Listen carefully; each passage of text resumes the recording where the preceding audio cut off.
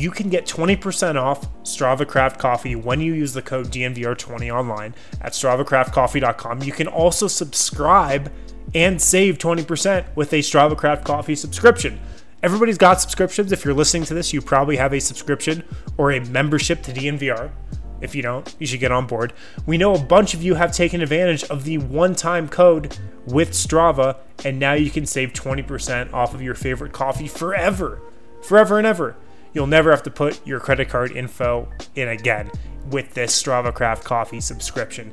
So subscribe and save 20% with that subscription. Enter promo code DNVR20 if you haven't used that offer already for 20% off your first order.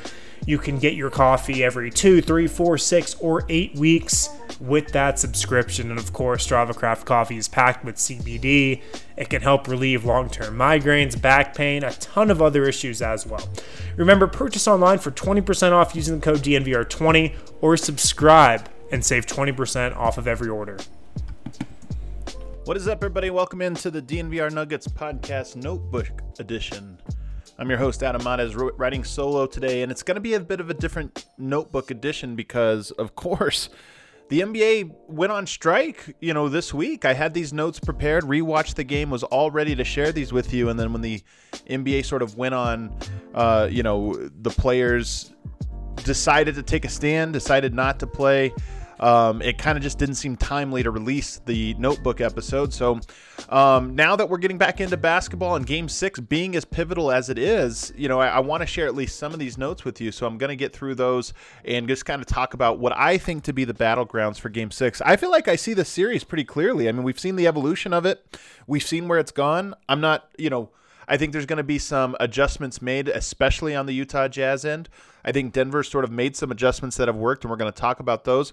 But I think we see now exactly where the battle lines are and like what each team feels like they're comfortable giving up and what each team feels like they need to do to win. So I'm going to talk about those things. First, of course, today's episode of the show is presented by DraftKings Sportsbook.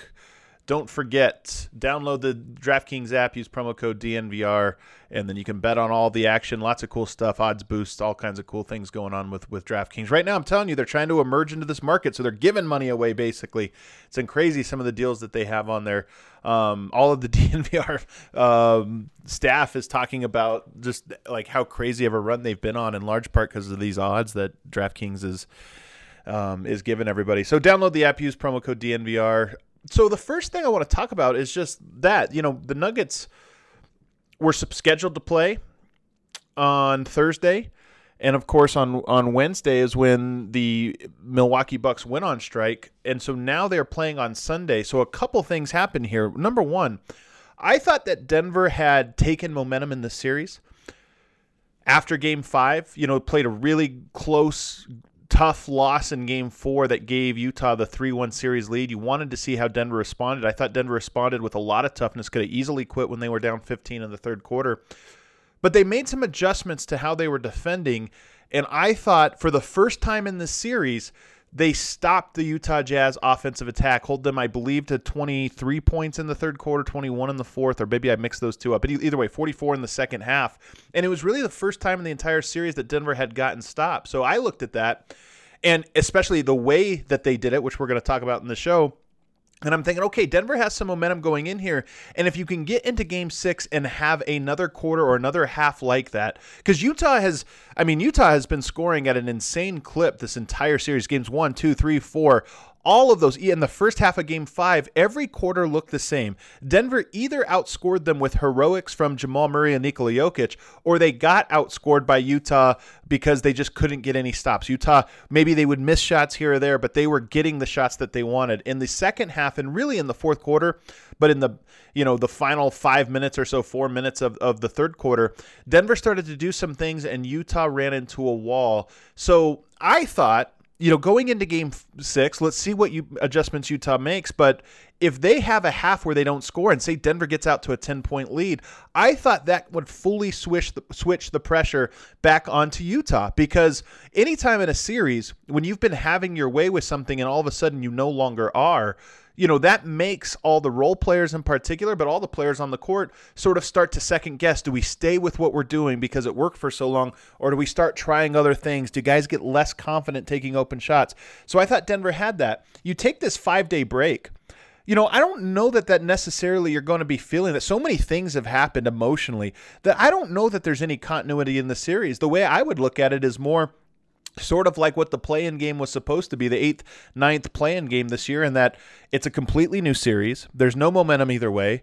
There's all these distractions and emotional weight and everything else for both teams. And now you go into a series in which Utah needs to win once and Denver needs to win twice. And I think that's really, what you can say about it. The adjustments we're going to talk about here in a second, those things still apply. But I just don't know that emotionally, one good quarter, Denver comes out really good defensively in the first quarter, it's going to really swing things. I think that, it's going to be a little bit different in that regard. But, then that's another thing I'm kind of curious for.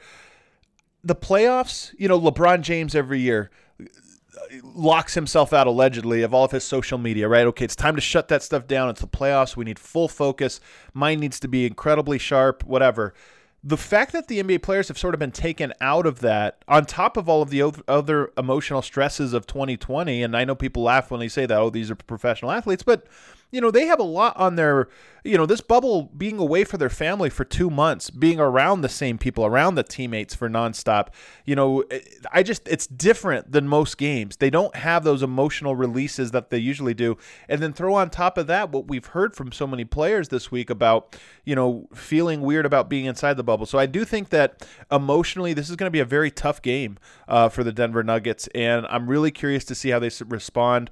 And I don't know that you can necessarily judge whatever happens in this game. I came in fully prepared to kind of say, Denver, this is, it's going to be embarrassing if they lose this series. Utah this year. I think going with it right now, we're going to analyze it in the offseason. We're going to have takes, no doubt about it. We're going to talk about where the Nuggets go. Should they lose this series, or, what it means if they win? We're going to talk about all those things. But I do think that there is, at least in this moment, I look at it and I go, wow, this series is just so unlike any other series that has happened before or will happen again. And, I just think that's important sort of context for analyzing this series. So those are the things, kind of the broad strokes. And then, of course, there was a report. I think Jaylen Brown today said that he was in a elevator with Mason Plumlee, and Mason Plumlee was talking to himself, basically trying to tell him, like, hey, you're playing basketball. You want to be here. Like, he was basically talking himself up because he was so depressed. And so that just kind of tells you where these players are. Now, let's get into the details, though, of this show, because I think that's what you want to hear, and that's what's most important here. And number one, Michael Malone has a difficult job, given who's healthy and available to him, and given how Michael Malone has handled this season. What I mean by that, I think two of the most important players in this series now, going forward, are going to be Michael Porter Jr. and PJ Dozier. And those are two players that just haven't had a lot of experience right now with the Denver Nuggets lineup, and you're asking guys that have the tools to sort of do the thing you need, but they don't necessarily have the chemistry that you need. And so Michael Malone has a tough job because he needs to really avoid the lineups that have murdered Denver in the series, and that I think are going to murder them in Game 6 should they have to rely on them.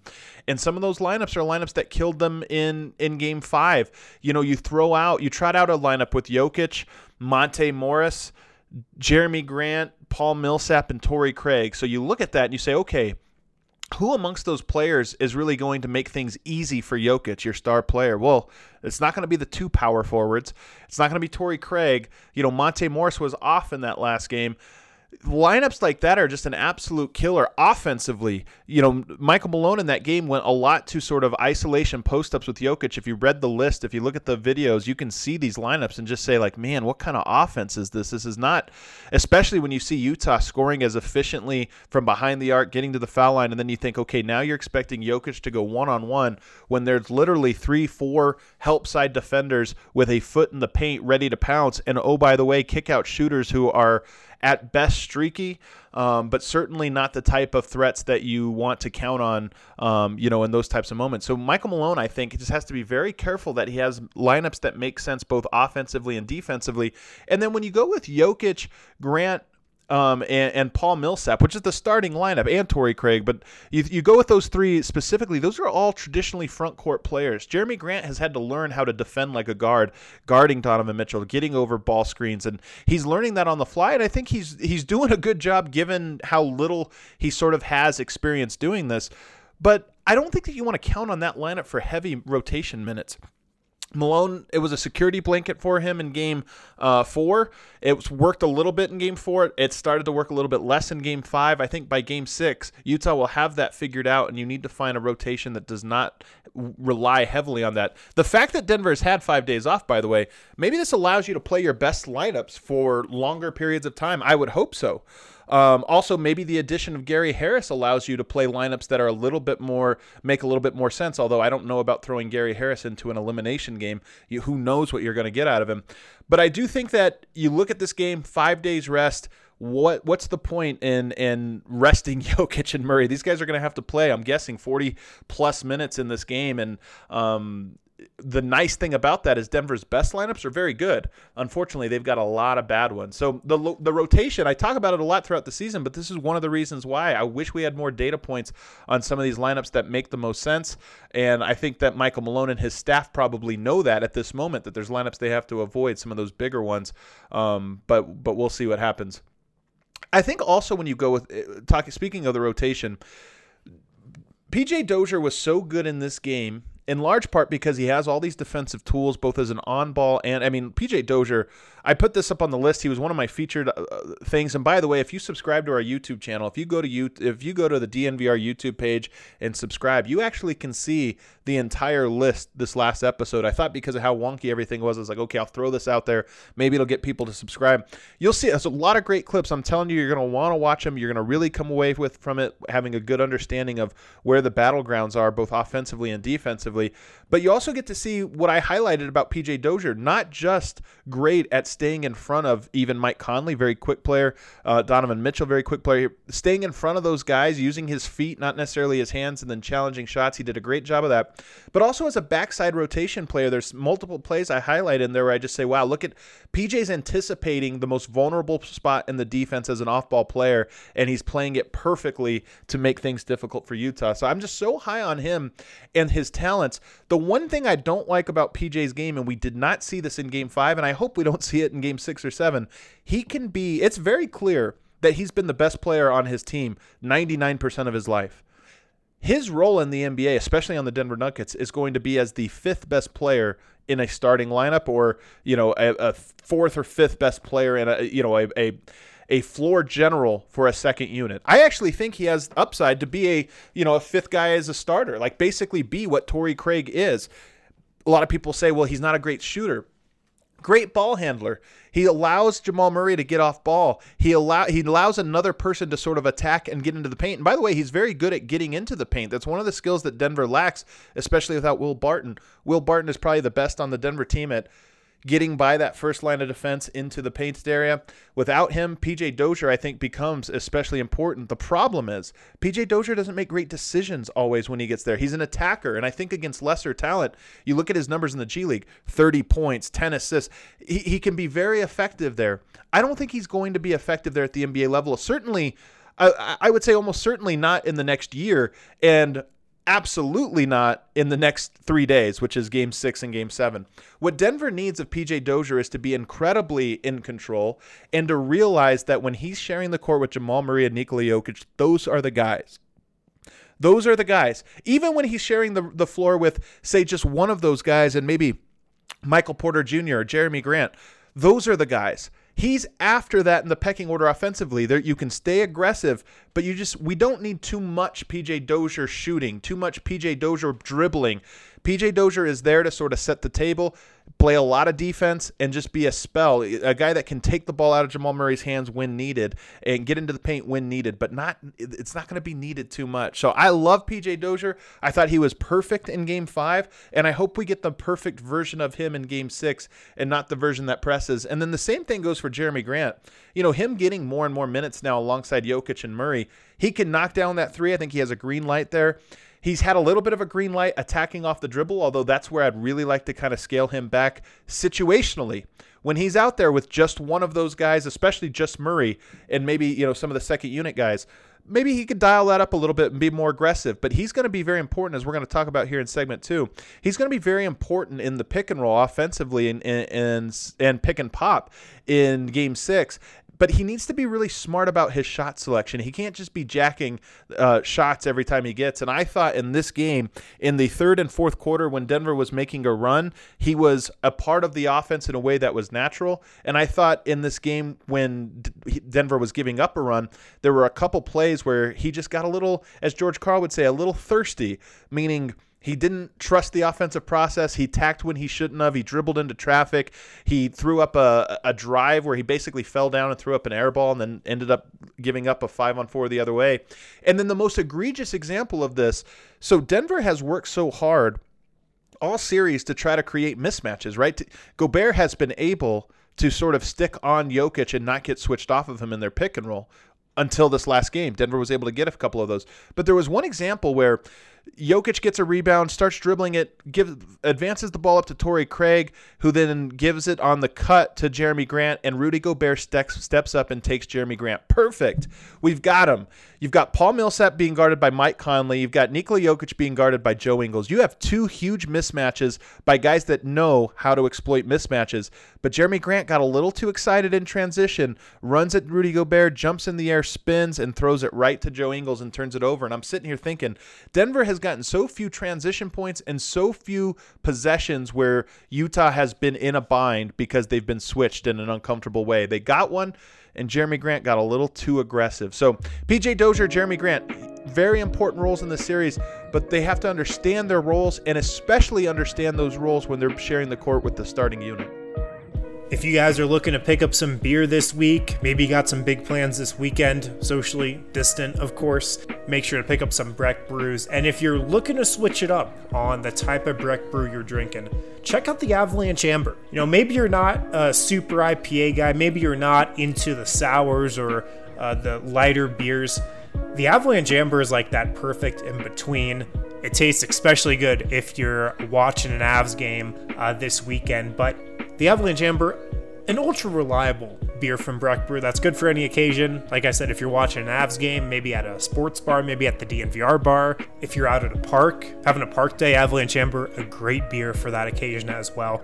You can always pick up Breck Brew at any liquor store, and if you don't know where a liquor store is that carries Breck Brew, they have their Breck Brew beer locator on their website as well. If you guys want to get in on the tournaments that we do every weekend on WGT World Golf Tour, it's super easy to get involved. You can go up against me, Adam Vogt, all of the staff here at DNVR. You can go up against fellow DNVR members in the community. Just download WGT World Golf Tour from DNVRgolf.com. Search for the DNVR 3 Country Club. We've already got 3 country clubs pretty much filled up with DNVR members that compete in weekly tournaments on WGT. It's super fun when you're not playing in these tournaments with us. There's 20 million people online that you can play with. You can do close to the pin challenges.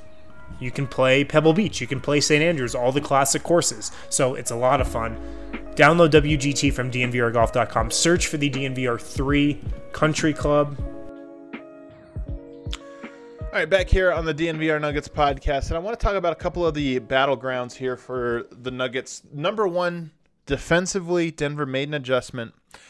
They had tried a bunch of different things out against Utah through games 1 through 4. Especially games 1 through 3, I should say. In games 4, and then in the first half of game 5, Denver seemed content to drop Jokic in the pick and roll really low. I think they were more concerned than anything with Utah's kick-out three-pointers.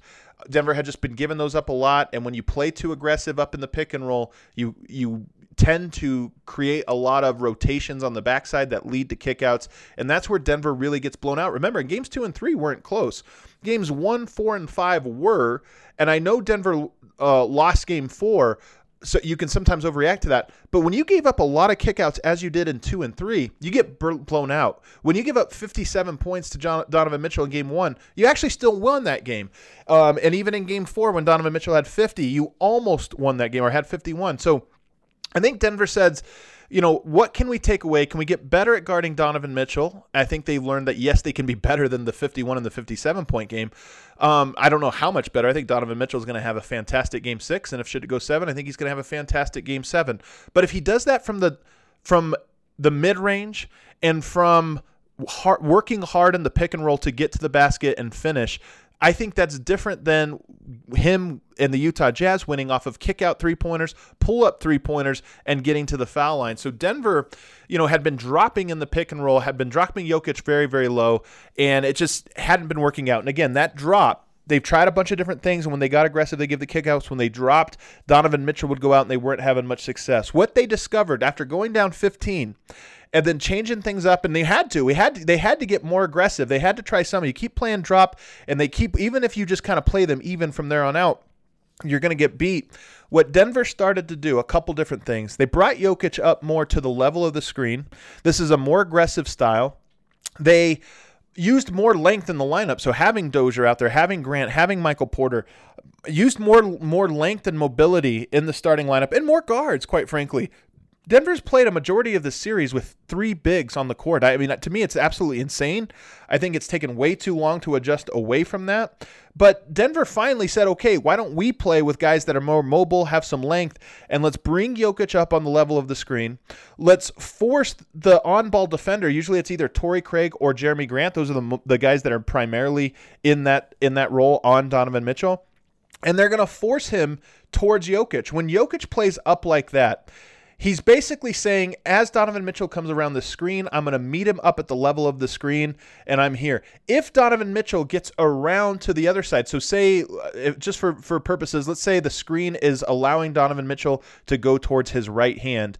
Well, Jokic will be up there ready to meet him. Torrey Craig has to sort of force him that direction, meaning you got to take the guesswork away. You can't let him reject the screen and go to his left hand, go back to his left hand, because Jokic is on the other side of the screen. And if Donovan Mitchell successfully crosses you over before the screen and gets to that left hand, there's nobody there to stop him from getting out of the paint. There's nobody there to stop him from pulling up from the three-point line. So Torrey Craig and Jeremy Grant, first thing they have to do is force the ball to go the direction that they want it to. Okay, the screen's coming this way. You have to take the screen. You cannot reject it. Second thing that has to happen is Jokic can't allow Donovan Mitchell to beat him around the corner or to pull up from 3. This is why you bring him up. Donovan Mitchell has been on fire at those pull-up three-pointers. So if you bring Jokic up, the number one thing it does is at least makes Donovan Mitchell not feel as open. Now, he could just go right into a shooting motion and drain a 3 in Jokic's eye. I don't think Jokic would block him. But by having Jokic up at the level of the screen, at least gives the feel and the sense of you're not fully open, and so he's not taking those. He took a lot fewer of those when Jokic was playing up. In fact, I don't think he took any with Jokic playing up. There was one he took where Jokic was a little bit in between, not quite a drop, not all the way up. But when Jokic was relatively close to where he was supposed to be when playing up, Donovan Mitchell didn't even attempt a 3, and that's part of it. The other part is not letting him get around the outside of his right hand. I've talked about this in the past, but Donovan Mitchell is so good at attacking the paint going right. If he can get downhill to his right hand, you can just tell he's right hand dominant. So he spent a majority of his life attacking off his right hand, jumping off his left foot, and elevating to the basket. He's got so many moves. And Jokic has a tough job because he has to step up, not let him take the 3, but also not let a quicker player beat him around the outside. Jokic should be good at this, believe it or not. And he has actually, I've always said, Jokic is a better defender when he plays up and engages. Now, he's not good enough to stop Donovan Mitchell and Rudy Gobert pick and roll. That's a really, really dynamic duo. It's going to take the full team. But I do think he can play this in-between game where you're pressuring only so much so that Mitchell doesn't pull up. And the moment he starts dribbling forward, meaning trying to go past that three-point line, Jokic just needs to get back. He doesn't have to beat him left to right. He just has to get backwards, because all you're doing is trying to make Donovan Mitchell hesitate long enough for Torrey Craig or Jeremy Grant, whoever's on ball, to recover, and then you can get back into the paint. So if Jokic can step up high enough to get him to dribble, but then get back far enough so that Donovan Mitchell doesn't beat him around the corner into the basket, that's a win. And then finally, Donovan Mitchell, I mean, he's so good. You have to take away so many different things. This is why it's so complicated. You also can't get split. And Donovan Mitchell, that power dunk he had in the fourth quarter, that came off of splitting the on the pick and roll. Jokic stepped up. He fakes like he's going outside. Jokic takes a step wide. Donovan Mitchell splits it back, and the rest is history. He elevates and gets a highlight dunk. So it's a tough thing to do. Don't let him pull up for three. Don't let him reject the screen. Don't let him get around the outside, and don't let him split the defense. It's really, really tough, and Jokic has to be really on his game, pressuring Mitchell enough that he feels he has to go, but not so much that he gets beat behind him. Torrey Craig has to force and Jeremy Grant has to force Donovan Mitchell to go to the direction of the screen, and then he has to fight as quickly as possible to recover while Jokic is up top, so trying to pressure him. The other thing that Denver did in this game that made this defense more effective, it seemed to me, was that the guys on the back end, number one, they had length. So if you talk about Donovan Mitchell having to attack that against Jeremy Grant, Nikola Jokic, well, that's two guys with size. Or maybe it's Michael Porter and Jokic, or Michael Porter and Grant. All the combinations that you have, Dozier, Craig, Grant, MPJ, Jokic, those guys all have a lot of size, and Donovan Mitchell has to really work. If he does pick up the ball and try to throw it to the roller or swing it to the other side, he has to throw it over an enormous amount of length. So Denver, that's one of the things that you do. And even though Paul Millsap is tall, he's a guy that's just a little bit slower. He's not quite as athletic, not quite as long and lanky. Same goes for Amonte Morris. So Denver, I think, having the length on the court makes this a little bit easier, makes the margin for error wider. But one thing Denver has been doing, we talked about the kick out. So even when you defend this well, a good point guard can get the ball to Rudy Gobert on the roll, and then it feels like the defense has to collapse. If Rudy Gobert catches it at the free throw line, he's so tall, that's one dribble or one step, and it's a dunk. Well, what Denver did in this game was really or what it appeared they did, was really dared Rudy Gobert to beat them by giving him sort of late help.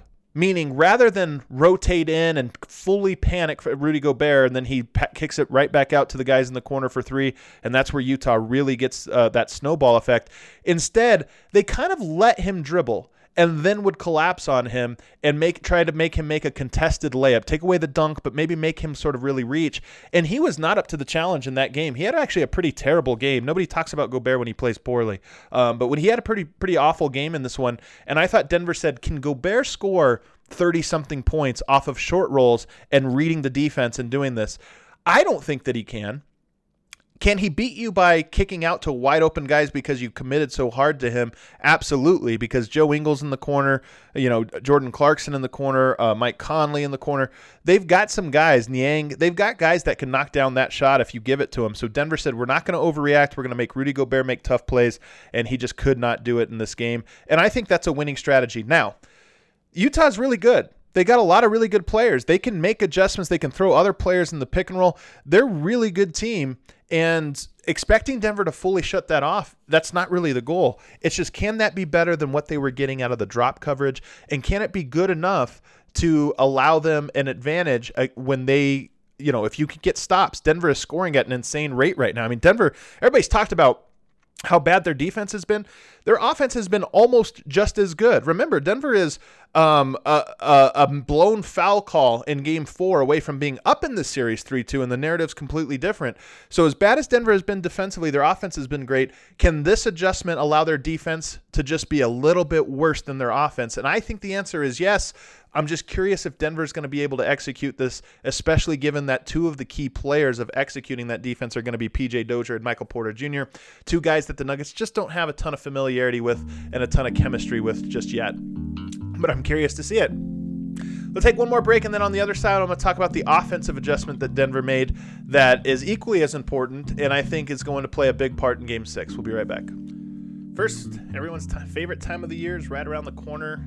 That's right. Football is about to be back. It's like a week and a half away. It's crazy. To celebrate football's 101st year, DraftKings Sportsbook, America's top-rated sportsbook app, is putting new users in the center of the action with a free $101 bet when they place a bet on the Kansas City versus Houston Thursday night game. This touchdown of a deal is only available for 101 hours, so get in on all the action right now. You heard us right. DraftKings is giving all new users a free bet of $101 once they sign up and place a bet of $10 or more on the Kansas City or Houston game. Absolutely, I'm telling you guys, the promos they have right now are absolutely insane. So download the DraftKings Sportsbook app.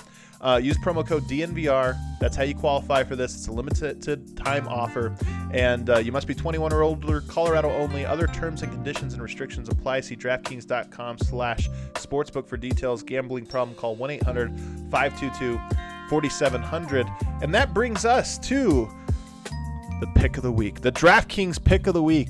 We're going to talk about this a lot more in segment 3 about why I'm going with this, but I'm looking at Nikola Jokic's line tomorrow, and I'm seeing the assist total at 7.5. And for the first time in the series, I'm picking the over.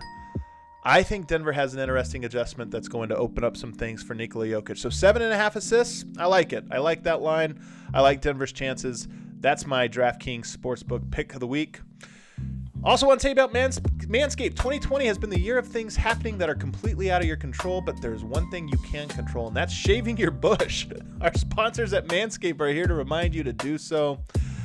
The Lawnmower 3.0, it's a premium electric trimmer that's designed to give you a confidence boost through body image. Centric Blade and skin-safe technology are designed to reduce nicks or tugs on your fellas down below.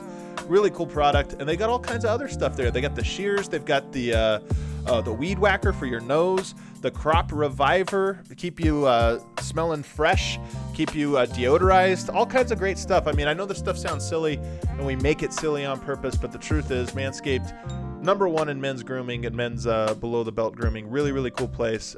Listeners also get 20% off and free shipping when they use the promo code DNVR20 at manscaped.com. That's 20% off your entire purchase with free shipping at manscaped.com when you use promo code DNVR20. It's time to grab 2020 by the horns by shaving that front trunk. I love that we get the sexy music for the Manscaped read. All right, back to the offensive end of the court here, because Denver made a couple of adjustments here that were equally as interesting as I think the defense is probably the most interesting, but the offensive adjustments, I think, can really open things up.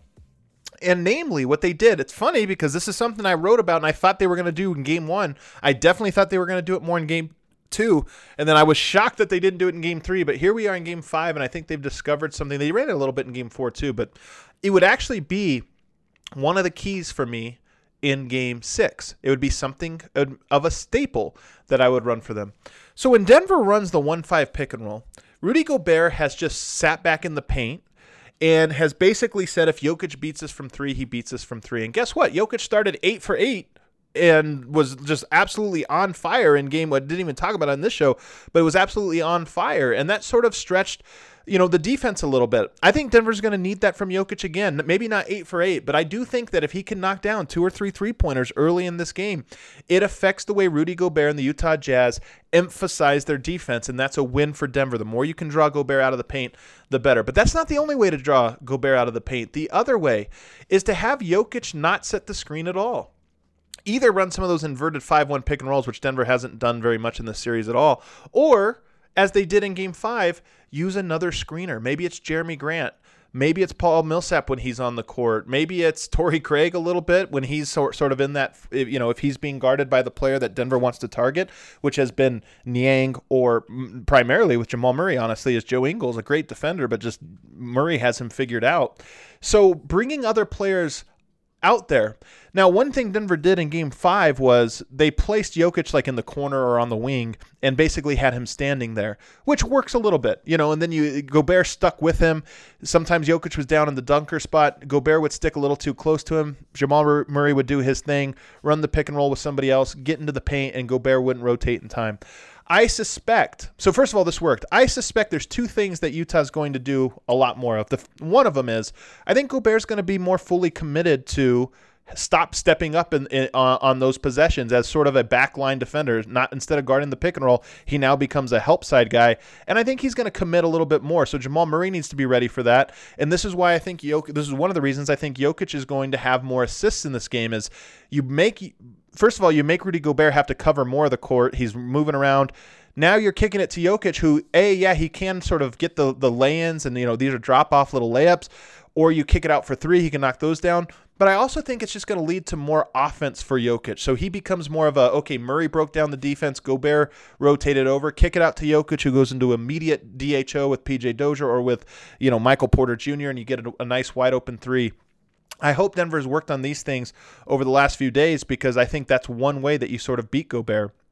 So that's one thing. I think Gobert's going to commit a little bit more, but I think Denver's going to stick to some of these other guys setting the screen. But here's how Utah defended that in Game 5, and they did a really bad job on it. They tried to trap Jamal Murray in the pick and roll. And when Torrey Craig was on the court, they actually had some success with this, in part just because I think Torrey Craig not exactly great at reading the court and where he's supposed to be. Hopefully Denver went over this with him a little bit more and just anticipate, hey, they're going to both jump out at Murray. You become the release valve, and if you have poise and you stay in control, you can attack 4-on-3 the other direction. But I don't think that Denver's going to put Torrey Craig in that position. I think they're going to put other players, Michael Porter Jr., Jeremy Grant, Paul Millsap. I suspect that those are the guys that are going to get the nod to sort of become the ball screeners here. Maybe even use some of the guard-to-guard action and just try to ISO Murray. That's another way you can, Jamal Murray was so good in isolation late in this game, attacking guys that he felt confident against, namely, again, Joe Ingles. But, taking Jokic out of that, they step up and trap, but I just think Denver needs to be prepared for draw that trap as far away from the basket as you can, sucker them into trapping you closer to half court, get the quick release valve, and then attack the basket. By the way, this is what Utah did in games 2 and 3. Denver started stepping up on the side. They rolled Gobert to the free throw line, got the quick pass to him there, and now Denver was beat. They had two guys way standing out above the three-point line. Rudy Gobert rolling to the basket. It was either a dunk or it was a kick out to a wide-open three-point shooter. So I think Denver can mimic that if Utah's going to trap the ball. And by the way, I have video examples of this up on DNVR or on our YouTube page. So again, check that out. You'll see exactly what this looks like. There's no mistaking it. But I think Denver found something here. Gobert has been able to sit in that paint and just patrol it because of the way Denver has attacked it. And they attacked it over and over again. And by the way, they attacked Denver. This isn't, it's a little bit of a blame on Denver and their strategy coming into the series. But the Murray-Jokic pick and roll is deadly. And I think it's going to continue to be deadly. But when you will do it over and over and over again, and you allow Gobert to just kind of stand in the same spot, you allow Donovan Mitchell just to stand in the same spot, I don't think you're making them work. And I think that mixing this in with some of the using Jeremy Grant as a screener is going to really allow some things to work. And then that brings me to the other thing Denver did, the double stagger. They didn't just use one player sometimes up top. They did a lot of double stagger screens and double stagger pin downs to get guys coming off the screen. Again, if you have Monte Morris starting, PJ Dozier playing a lot of minutes, both of those guys getting minutes alongside Jamal Murray, well, that allows Denver to run some actions for Murray off ball. So PJ Dozier brings it up, you get a double stagger screen up top for him, and then you immediately get a double stagger pin down for Jamal Murray. So Murray can, number one, double stagger for PJ Dozier, Rudy Gobert has to step out on that. Then you get a pin down for Jamal Murray. Right as Gobert is recovering from the first pick and roll, he has to rotate over now to stop Jamal Murray from attacking. And on the backside, by the way, you're probably producing switches. Denver had a lot of success with that, and I think that they can build off of that to get even more looks. One thing Denver did in this one is they had Jeremy Grant as the first screener and Jokic as the second. I would actually flip that.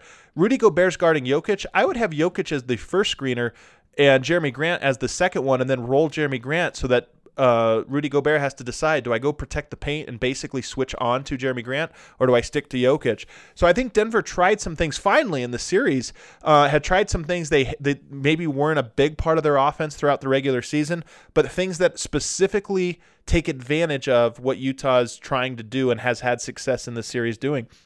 And by the way, this is what the NBA is about in the playoffs. The Utah Jazz are not a spread pick and roll team to the extent that they have been in this series. They just happen to, Quinn Snyder saw something that they can take advantage of against Denver, and they played that note over and over and over again, and that's what's brought them so much success. Denver, I think, is finding those things. Can they now execute at the level that Utah did on the fly, adjust their game plan to take advantage of it? That's what we're going to find out, and I think it's the determining factor of if Denver is going to extend this series into 7 games or not. Can they defend the pick and roll by stepping up, being more aggressive? Does Utah have a counter to it? And offensively, can they score without using Jokic as the primary screener, at least mixing it in with a lot of frequency? Jeremy Grant, some of these other guys, are they prepared for the trap? Those are the battlegrounds for me. So I'm excited for it. I'm very interested. I think Denver, if they can get through Game 6, I think in a lot of ways the series almost tilts in their favor if you can get to Game 7. But as the Nuggets have said all along, it's one game at a time. I think you could put a lot of doubt into the Utah Jazz's mind by coming out tomorrow and getting some stops on the defensive end. And if you do that, you get through Game 6 with a win. Anything's possible in Game 7. Thanks for tuning in, everybody. We'll see you next time. Before we get out of here, though, I'm going to tell you one last time about Green Mountain Dental Group up in Lakewood. The best damn family-owned dentist in the metro, and they're extreme Colorado sports fans just like all of us. Our sales director, Lindsay, had her wisdom teeth removed there just a couple months ago. She said it was literally, I'm telling you, it's in the copy right now, it's literally the best dentist experience of her life. You can schedule a cleaning, an x-ray, and exam right now, and you'll receive a free Sonicare toothbrush. And let us know when you go there. Start taking care of your mouth, guys. It's like it really is the entry point for all of your health. They tell you this. You have good oral hygiene. You're going to have a healthy heart. You know, all these other things, these residual effects of it. It all starts right there. And so you can go in. You're afraid of the dentist. I'm telling you, you don't need to be. These people are great.